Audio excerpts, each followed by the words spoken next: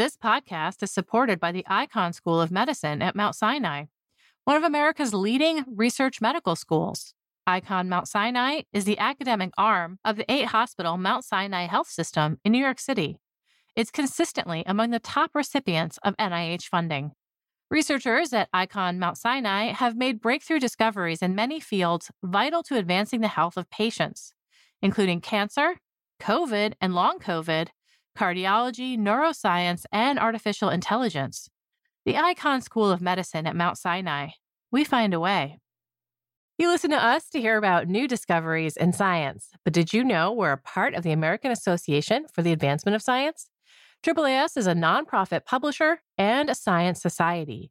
When you join AAAS, you help support our mission to advance science for the benefit of all. Become a AAAS member at the silver level or above to receive a year's subscription to science and an exclusive gift. Join today by visiting AAAS.org/join. That's AAAS.org/join.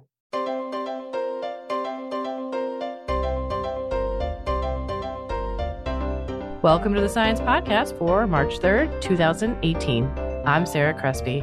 In this week's show, science writer Adrian Cho talks about new insights into dark matter based on temperature readings from the dawn of the cosmos. Joanna Kaplanis discusses what we can learn from the biggest family tree ever built, with 13 million members. And we have a bonus segment from the AAAS annual meeting. I interview Michael Varnum on what people say will happen if we make contact with aliens, and those aliens are microbes. Now we have Adrian Cho, a science writer here at Science. He's going to talk about dark matter and the dawn of the universe. Up until now, our clues about dark matter have come from its gravity. It occasionally pulls on things and throws our math off. Now, new readings from the very early universe suggest dark matter influenced the temperature of hydrogen clouds that existed before the first stars. Science writer Adrian Cho is here to walk us through this very early time. Hi, Adrian. Hi, Sarah. How are you? Good. So, am I right? Is this a time before there were stars that we're talking about? Close. This is actually the time of the very, very first stars, with the so-called cosmic dawn. So there was a period between about 400,000 years after the Big Bang and this time, which is about 180 million years after the Big Bang, in which the universe was thought to be essentially filled with neutral hydrogen gas and more or less completely dark, except for the afterglow of the Big Bang, which was, stretching to microwave wavelengths as the universe blew up. What they're seeing now is that hydrogen gas absorbing some of the microwaves, and it's a little bit of a tricky thing. That actually depends on the existence of the first stars, because the first stars have to perturb the atoms in just the right way to allow them to soak up the microwave background that's shining through them. What they're seeing is just the end of what's known as the cosmic dark ages, and is known as the cosmic dawn, the age of the first stars. Okay, so we're going to look at this one particular time, what was happening to these hydrogen atoms as the first stars came online. What kind of tools are they using to look at this moment? Or this, I guess it's not exactly a moment, right? This era. Well, it's pretty close to a moment on the grand stretch of, 13.8 billion years, right? They've narrowed it down to a window of, something like 100 million years. This is being done with radio astronomy, and actually pretty simple radio astronomy in the sense that they're not using gigantic dishes to look at tiny objects in the sky. In fact, this measurement was made with an array of 3 simple radio antennae in Western Australia in the outback. It's a group called EDGES that has done this experiment. And essentially what they do is just measure the flux of radio waves coming from all over the sky. And they're looking for a signal that radio waves from the very early universe, that some of them have been absorbed by the very early hydrogen gas. And that absorption took place at microwave wavelengths, but everything gets stretched out to longer wavelengths because of the expansion of the universe. And so they're looking for a little dip in the amount of radio waves from the early universe. And that's what they claim they've seen. And then let's get to the dark matter part of this. So the problem, or the interesting part, or one of the interesting things about their observation, is that it tells them something about the temperature of these hydrogen atoms at that time. How does it do that? That's correct. So it turns out that with the standard cosmological theory, you can predict how much absorption of the microwaves you should have because it depends on the temperature of the gas. And it turns out that the absorption that they're observing appears to be about 2.5 times greater than the prediction. And that suggests that the gas is actually quite a bit cooler than predicted. I mean, it's supposed to be at something, a little above, say, 7 degrees above absolute zero. And it turns out that it's more like 5. So the gas is significantly cooler. And that observation basically suggests that the gas has to be cooling off somehow. It has to be giving off heat energy to something else. The only something else around at that point in universal evolution is dark matter, this mysterious stuff that outweighs normal matter 5 to 1, and so far has only been seen to interact gravitationally. But it should be out there forming clumps that are eventually going to be the seeds for galaxies. And it's the only thing out there that's colder, according to astrophysicist Renan Barkana at Tel Aviv University. And so his argument is that the dark matter must be soaking up the extra energy in the gas and making it colder. The dark matter is soaking up the heat from the hydrogen. This has never been seen before. We've never seen this other connection between, besides gravity, between dark matter and everything else in the universe. How could that be happening? What might the mechanism be? Well, that's completely undetermined here, right? Yeah. I mean, he basically just assumes there's some interaction. So essentially, these things are like marbles bouncing off of each other, right? So he assumes there's some interaction, and if this interpretation turns out to be correct, that's huge because exactly like you've said.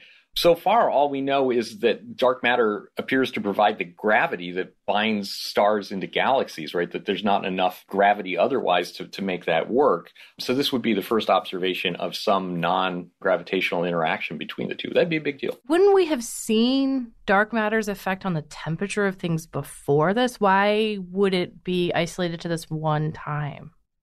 Because the gas is very cold, right? And so if you're looking at what's going on in a galaxy now, you're looking at stars and things that have clumped together and are condensed, right?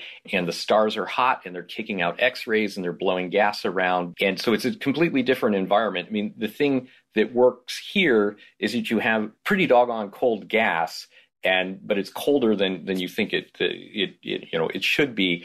And so that is giving you this contrast, whereas in a galaxy, if you look at, say, a nearby galaxy and you say, okay, what's the dark matter doing there? All you know is that it has to be very cold compared to the stars and the gas, but the stars and the gas are hot. So, Right. If you were off by a few degrees, so what, right? It's not this huge percentage of your total temperature the way it is here. Essentially, that's it, yeah. We see things in physics, people here write about it, but there's always a chance it will never be replicated, especially these rare events. That there could be an error, there could be, it might not be replicated. Could this be what's happening here? It could be, right? There are some people who, they certainly aren't saying that the measurement is wrong, but that the measurement is tricky. They have to do some things that are pretty astounding. The radio emissions from our own Milky Way galaxy are 30,000 times stronger than the signal they're trying to detect. So they have to subtract that out to begin with, and they have some luck in that they can predict what that spectrum is very precisely, but still they have to take it out. But then there are these really subtle instrumental effects that they have to take care of and calibrate very carefully. And if they're off by, a few hundredths of a percent, they could accidentally manufacture a signal. Of course, the EDGES team says that they've checked very carefully to make sure that they haven't made an obvious mistake. But they also say that they want, somebody else to reproduce this to show that it's real. The good news for everybody is that this is actually seen as a real growth industry in cosmology and astronomy, right? Because if you can trace this gas, it essentially is out there in clouds that are going to eventually condense as the universe evolves to form the galaxies. So there's this very big hope that you can use this kind of absorption and related emission, because it turns out that you can get the same sort of microwaves emitted from the gas as it gets a little hotter a little bit later in cosmic evolution. But there's this idea that you can use these very faint signals to essentially reconstruct a three-dimensional map of what this gas was doing at different stages along in the cosmic dark ages, towards cosmic dawn. And then you could sort of see how the galaxies form. So there are a number of groups that are working on this. Okay. And that all means that there's going to be data in the next few years. I don't think that this is one of those too good to be true signals that is necessarily a long shot and bound to go away. People have been looking for a long time, and people are planning on doing this kind of stuff. So if this one isn't real, there's going to be a real one pretty soon. I think it's got a fair chance of holding up. Adrian, I also wanted to ask, what does this change in temperature or this unexpected temperature mean for our understanding of dark matter? Does it change what we think about it? So what it tells you, according to Barkana, is that the dark matter particles, whatever they are, have to be light. They cannot be much heavier than the hydrogen atoms themselves. And there's a simple reason for that, right? So if these things are colliding, for the hydrogen to cool, it has to give energy off to the dark matter. And when the particles collide, when a hydrogen atom collides with a dark matter particle, right, if there's going to be some exchange of energy, then the dark matter particle cannot be too heavy. It cannot be much, much heavier than the hydrogen atom, because if it is, then you get this effect just like with a ping pong ball, right? If you throw a ping pong ball at a bowling ball, it will hit the bowling ball and it will bounce off, in a new direction, but at the exact same speed, because the mismatch between the masses of the two objects means that there's no effective energy transfer to the bowling ball. Whereas if you take a ping pong ball and you throw it at another ping pong ball, it will send the other ping pong ball flying, right? And so you can transfer energy. So Barkana's argument is that if the dark matter is doing the cooling, it also has to be relatively light. And this would actually be about 100 times lighter, roughly speaking, than people have sort of presumed that dark matter particles would be. So, it would be, although there are some people who are pursuing lighter ideas for dark matter particles, but this, would be a sort of pointing in what has been the minority direction until now. Adrian, thanks so much for talking with me. My pleasure. Adrian Cho is a staff writer for Science. He writes about dark matter and the cosmic dawn this week in Science. You can find a link to his article and the related studies at sciencemag.org/podcasts. Stay tuned for an interview with Joanna Kaplanis about assembling millions of family trees from online genealogy data. Student loans can completely wipe you out if you don't get a handle on them. How do you do that? Credible.com. Credible.com is an online marketplace for student loan refinancing. And using their simple platform, it takes less than 2 minutes to find out if you're overpaying on your student loans. Plus, you could save thousands by refinancing. All you have to do is visit credible.com/magazine, answer a few quick questions, and right away, you get real rates, not a range of rates, from multiple lenders. Credible.com is completely free to use, and checking your rates will not affect your credit score, so you really have nothing to lose. The average user who refinances through Credible.com saves almost $19,000 over the life of their loan. For a limited time, our listeners will get a $200 welcome bonus when refinancing through credible.com/magazine. Pay off your student loans faster or lower your monthly payment, whatever works for you. Just go to credible.com/magazine.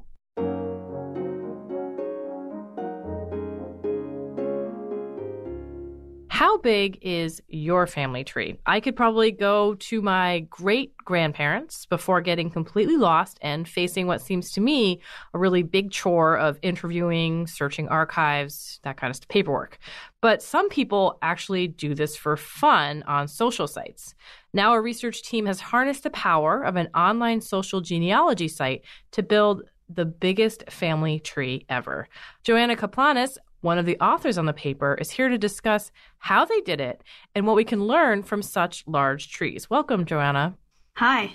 Hi. Okay, how big is this tree? I said it's the biggest tree, but of course it's much more complicated than that. You have a number of trees, one of which is really big? Yes, exactly. The biggest single family tree we have has about 13 million individuals and spans about 11 generations. Wow, that's really big. How far back in time does that go then? So we have profiles from even before the 15th century. So yeah, almost 500 years. And this is all from one social media site or social genealogy site? Yes, exactly. It's from Gini.com. How did they build trees? Do they have people like entering data by hand? So it's a kind of like a social media genealogical website. So users can create profiles and they can upload their own family trees. And what makes it really unique is that Gini kind of scans the profiles for similarities and merges those trees based on if they see a match of a person. So if the same person appears in multiple trees, they'll offer to merge those two trees. You took that data and then you had to clean the heck out of it because, everyone, there's data entry problems. There's people who don't know everything about their family that they thought they did. Besides the relationships between people, who's parents, what other details did you have about the family members in these trees? So when users upload these profiles or upload their trees, they can add different kinds of information about those individuals. So, for example, you have their date of birth. You can have their date of death, where they were born, where they died, and occasionally also the cause of their death. One thing that I wondered about when reading this was how diverse the data set could be. I mean, in my mind, there's kind of a type of person who uploads their genealogy to the web, but maybe I'm being a little bit biased there. Were you able to check on that?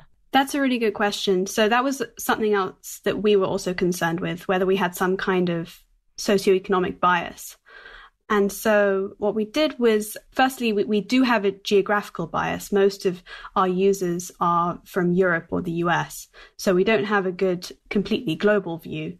However, to test this socioeconomic bias, we collected death certificates from the Vermont Department of Health and then matched those death certificates to the data in the tree. And what we found was we had extensive information for about 30 years, 1985 to 2010, and there was an overlap of 1,000 individuals within those death certificates. And there was a really good concordance in the distributions of all of the information we had. So like education status, place of birth, and cause of death. So that's a good indication that our bias wouldn't be overwhelming. Well, let's talk about some of the results that you pulled out of this data. One thing you were able to track was how far people moved or were from their place of birth when they got married, which someone put in one of the conversations about this, how far you go to find love, which is just a great way of putting it. Can you talk about what you saw, like how this distance changed over time and what that means? Well, we definitely saw that it has become a lot harder, or you have to go a lot further to find the person you love. So what we saw was before the Industrial Revolution, so before around 1850, most marriages, most of the times people married someone who were born within 10 kilometers of them. Mm-hmm. But after that Industrial Revolution, when, transportation completely changed, this started to increase quite quickly and reaches about 100 kilometers for most marriages in the birth cohort eventually. Wow, that is a huge increase. Yeah. And then the other thing you looked at when you looked at the relationships between married people was how closely related they were when they were married. And that has also changed over time. So we're less likely to marry our cousins now? Yes, exactly. So previously there was a theory that the reason that we're now less likely to marry our cousins is because of this Industrial Revolution, because of this change in transport, because people ended up further away from their relatives. But the cool thing that we were able to test with the data set was actually, even when people started to move away, they were still marrying people that were quite related to them. Mm-hmm. And there was kind of a 50-year lag between when people started marrying people far away and not being related to them. So instead of the distance, it seems actually it's cultural differences that change that norm. Mm-hmm. Let's talk more about the biology of this. You tried to pull out something about lifespan when you were looking at this data. How could you, I guess you have birth and death for each person. So what did you learn about lifespan when you looked at this huge group? So lifespan is a really interesting trait to look at because it's, from a geneticist point of view, it's such a mix of genetic and environmental factors. Mm-hmm. Also, it's something that was quite easy to pull from our data set. Most of the profiles had an exact birth and an exact death date. So it's quite an easily measurable trait that we could have a look at. In the field of genetics, the interesting thing about lifespan is that there's been this big gap between how genetic people have estimated lifespan to be, and then how many genetic variants or markers they have found that have actually been associated with that lifespan. Mm-hmm. And there are a lot of questions about why that might be. You look at parents' ages, grandparents' ages, kids' ages in a normal genetic study, you don't see that, the relationship between the parents' age at death and their kids' age at death. It's not explained by genes very well. And then this data is kind of supplementing that and telling you something else. When people have estimated how genetic something has been, they've looked at comparing twins' lifespans, for example, or comparing parents to their children. And the problem with those estimations is obviously you live in the same household as well, typically. You have such a huge shared environment, but the power from our data set comes from the fact that we have so many different types of relatives. Yeah. So fourth cousins, fifth cousins, third cousins, people who probably didn't grow up in the same house. What did you see about longevity when you looked at it through this data set? So we found that the heritability, or the proportion of variants that you can attribute to genetics for lifespan, is on the lower end of the previous estimate, so around 16%, which accounts for about an extra 5 years of your lifespan. So it's not huge. Yeah. A lot of other studies that have looked at the network of people and their relations have been anonymized. Even, if it's genetic, maybe you could figure it out, but there's no names, there's no birthplaces, because people are very interested in privacy. So how does that work in this case? I mean, is all of this information linked to people's names? So all of the data that we downloaded off Genie.com with their permission is publicly available. So it's a public website. Anyone can go on and look up if they're on the website or whose family is in the website. But the important thing to remember is that all of the analysis that we did was on individuals that are deceased. I mean, to get lifespan, you need to have a date of death. And also the way that we've constructed the tree and now made it available to other researchers, that is de-identified information. So that is anonymized. Okay. Let's talk a little bit about sharing this data around. What do you expect, if researchers do take this up and do their own analysis, what kinds of things, can be done with it that haven't been done with it yet? So there are hundreds of different questions you can answer with this data set. The great thing is that making it available to other researchers means that people in their own expert fields can ask the questions that are most important to them. So in both genetics and anthropology, economics and public health, there's a huge wealth of questions, but also it has the ability that with the Genie API, people can overlay their own data onto the tree and add to the wealth of that data or the information. When you were involved in this study, what are some of the findings or the patterns that you saw that surprised you or really stuck out to you? I have to say that cleaning this data set was very, very difficult. Something that really affected our lifespan analysis were relatives who were dying within 10 days of each other.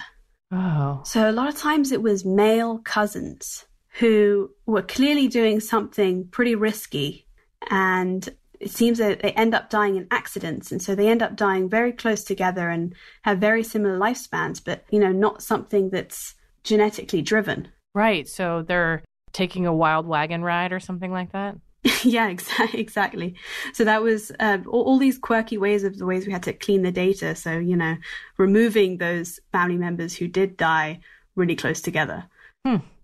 Really interesting. Was it weird to look so far back in time? I mean, 11 generations is a long time ago.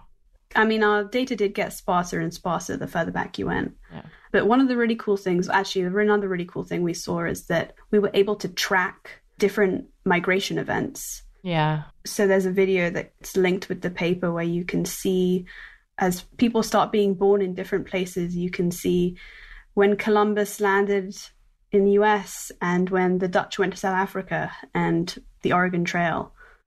Very cool. Did you upload your genealogy to this database? Are you part of the data set? Yes, I'm part of the data set, and Yaniv Ehrlich is part of the data set with his family. So, yeah, multiple people who've worked on it are a part of it. That is very cool. Do you think, you mentioned kind of the geographic bias here, so a lot of US, a lot of Europe. Do you think that there's going to be an opportunity in the future to see a version of this that does cover other parts of the world, Asia, Africa, South America? I mean, there's.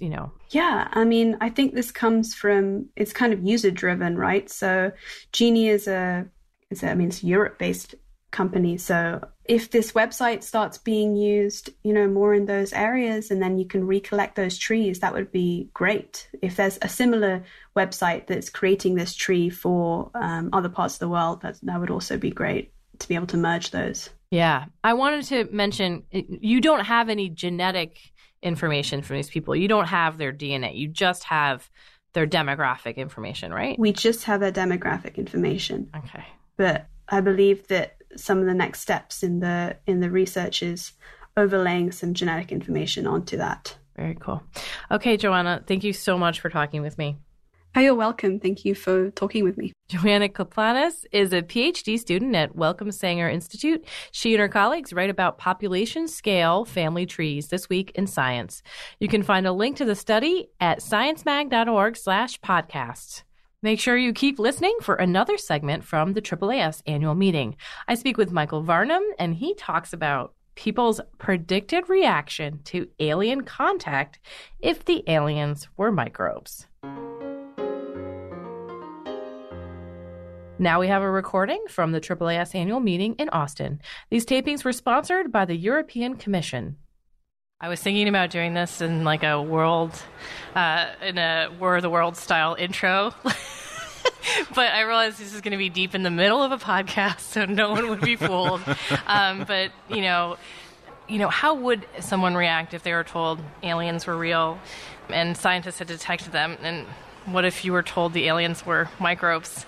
Would that change your reaction? So I have here with me a social psychologist. Can I call you that? Michael Varnum. And are you Mike or Michael? Michael's good. Okay.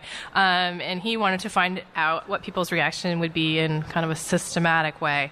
Hi, Michael. Hi.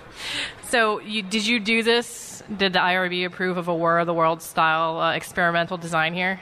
I thought I probably wouldn't push it. Also, there's some sort of plausibility issues, right? How many sophomores in psych subject pool or MTurk workers are going to believe? First, you lock them in a room. Yeah. And then you fake an emergency broadcast. No, this did not happen. What did you actually do? So what we actually did were a couple large online studies. And in the first, we just asked about 500 people to write about how they thought they would react if there were a future announcement that scientists had discovered alien microbes, and also how they thought humanity would react. Right. What we found was when we analyzed these responses using a software program that can quantify emotional states in written texts, far more positive than negative language. Yeah. And what was your sample like? What were these who are these people that you surveyed? The two samples were drawn from Amazon's Mechanical Turk. Which is a subject pool commonly used now in the behavioral sciences. It's a quick way to gather a lot of data from a reasonably representative sample with some range of demographics and education and geography. What kind of positive words were used, or what kind of things did people say? In just sort of eyeballing the responses, one thing that stood out was how often the words excited, curious, and interested appeared. Yeah. So I guess one of my favorites, someone said, well, if I were to learn this, I would be really excited. I would go on the internet and learn everything I could. But once I saw the pictures, I would stop and get bored with it and go on about my life. That's very specific. Which, maybe... And did what kind of positive things did they say about humanity's reaction more generally? One thing I noticed, and again, this is sort of just eyeballing the raw responses, people said things like it would mean we're not alone. It would push us to explore further and discover more. It would maybe push science forward as well. Why did you choose to focus on what happens when microbes not necessarily attack, but are detected that are from a second, a different life form? Yeah. So a lot of scientists, and I'm not an astrobiologist or an astrophysicist, but a lot of them feel that it's more likely we'd encounter microbes from another creation event before we would encounter, or if we would encounter, Mr. Spock or E.T. Right. Drake equation suggests that's far less likely. I went to a briefing on this earlier, and someone brought up the idea that if we do see a signature of life, extraterrestrial life, it'll be just that. It'll be a signal or a signature. Right. It'll be something small. And it might actually be more about arguing the reality of that than actually doing science on it for a while. I think there's a good chance that if we do end up discovering something that's eventually confirmed, that it won't be immediately clear, that there won't be an immediate consensus. And I think that's the way science actually tends to work. It's that people make claims, others challenge the claims, they argue about them, there's calls for independent replication. Right. And I did want to note, too, so when I did these studies, it wasn't just that we asked people about hypotheticals. Right. So in a second follow-up, we actually conducted an experiment. And we got a past New York Times article about the claim of extraterrestrial fossils in a Martian meteorite. One group read this. Another group read Craig Ventner's claim to create synthetic life in the lab. And we tried to frame these as kind of new discoveries and then asked people, what do you think about this new discovery? And when we looked at those responses, we saw this same positivity bias. Right. I was asked by somebody earlier, and I think it was about 10 times as many positive versus negative words when people were writing about how they felt about this claim of Martian life. So I would watch a movie about life on Mars, but like multicellular life probably. I might not watch a movie about microbial life on Mars. I probably would read about it and then be done with it, but people were still excited and positive about this. How does it fit in with what we watch and what we read and kind of the cultural attitude towards aliens at this time? One thing that was kind of interesting in this research, so across different methodologies and different operationalizations, we saw a really consistent story, right? That reactions are more positive than negative, and more so than in response to just novel man-made life. But if you look at fiction, almost all fiction that I can think of, books and films that have dealt with the sort of societal ramifications of this kind of discovery, it's usually not been great. It's usually not been that this is a positive and transformative experience. If anything, it sows chaos and disruption. Yeah.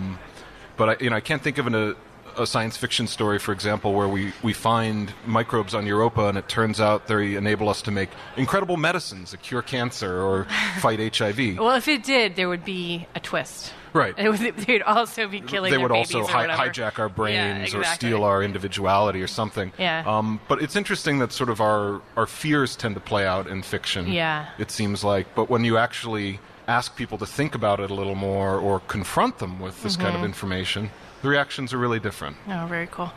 What would your reaction be?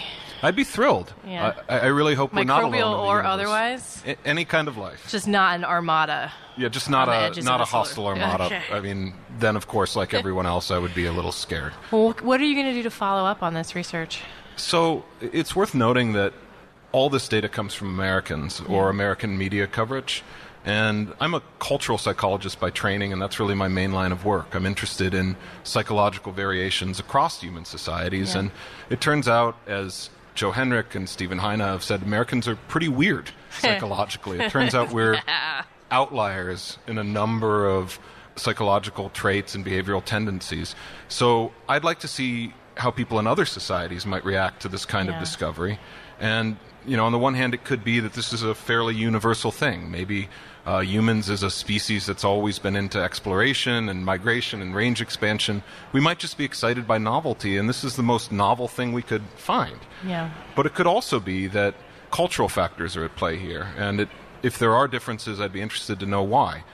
Maybe if you live in a place where there's a lot of infectious disease, for example, you might not be so thrilled about the idea of encountering a new kind of life form. I did want to ask one more question about people's beliefs about contact with aliens. So I think you mentioned this before, that people actually already think we've contacted aliens. How might that influence their answers to these questions? So, in retrospect, I wish I had asked some questions about, whether people believe this has already happened or whether they subscribe to paranormal conspiracy beliefs or about their religion. I didn't, unfortunately. Next time. Yeah, maybe next time. But I think what is interesting, too, is, according to recent surveys, roughly half of Americans and comparable proportions of West Europeans believe not only that intelligent alien life exists, but that it's been visiting Earth. And I'm not sure I would blame that belief system for any sort of chaos or trouble in the world today. Yeah, I think other things are Perhaps, responsible for that. Okay, thank you so much, Michael. Thank you very much. Michael Varnum is with me here at the AAAS annual meeting in Austin. His talk was called What Happens When Everyone Finds Out. And that concludes this edition of the Science Podcast. If you have any comments or suggestions for the show, write to us at sciencepodcast@aaas.org. You can subscribe to the show on iTunes, Stitcher, and many other places, or listen to us on the Science site at sciencemag.org/podcast, where you can also find links to the research and news stories discussed in each episode. This show was produced by Sarah Crespi and edited by Podigy. Jeffrey Cook composed the music. On behalf of Science Magazine and its publisher, AAAS, thanks for joining us.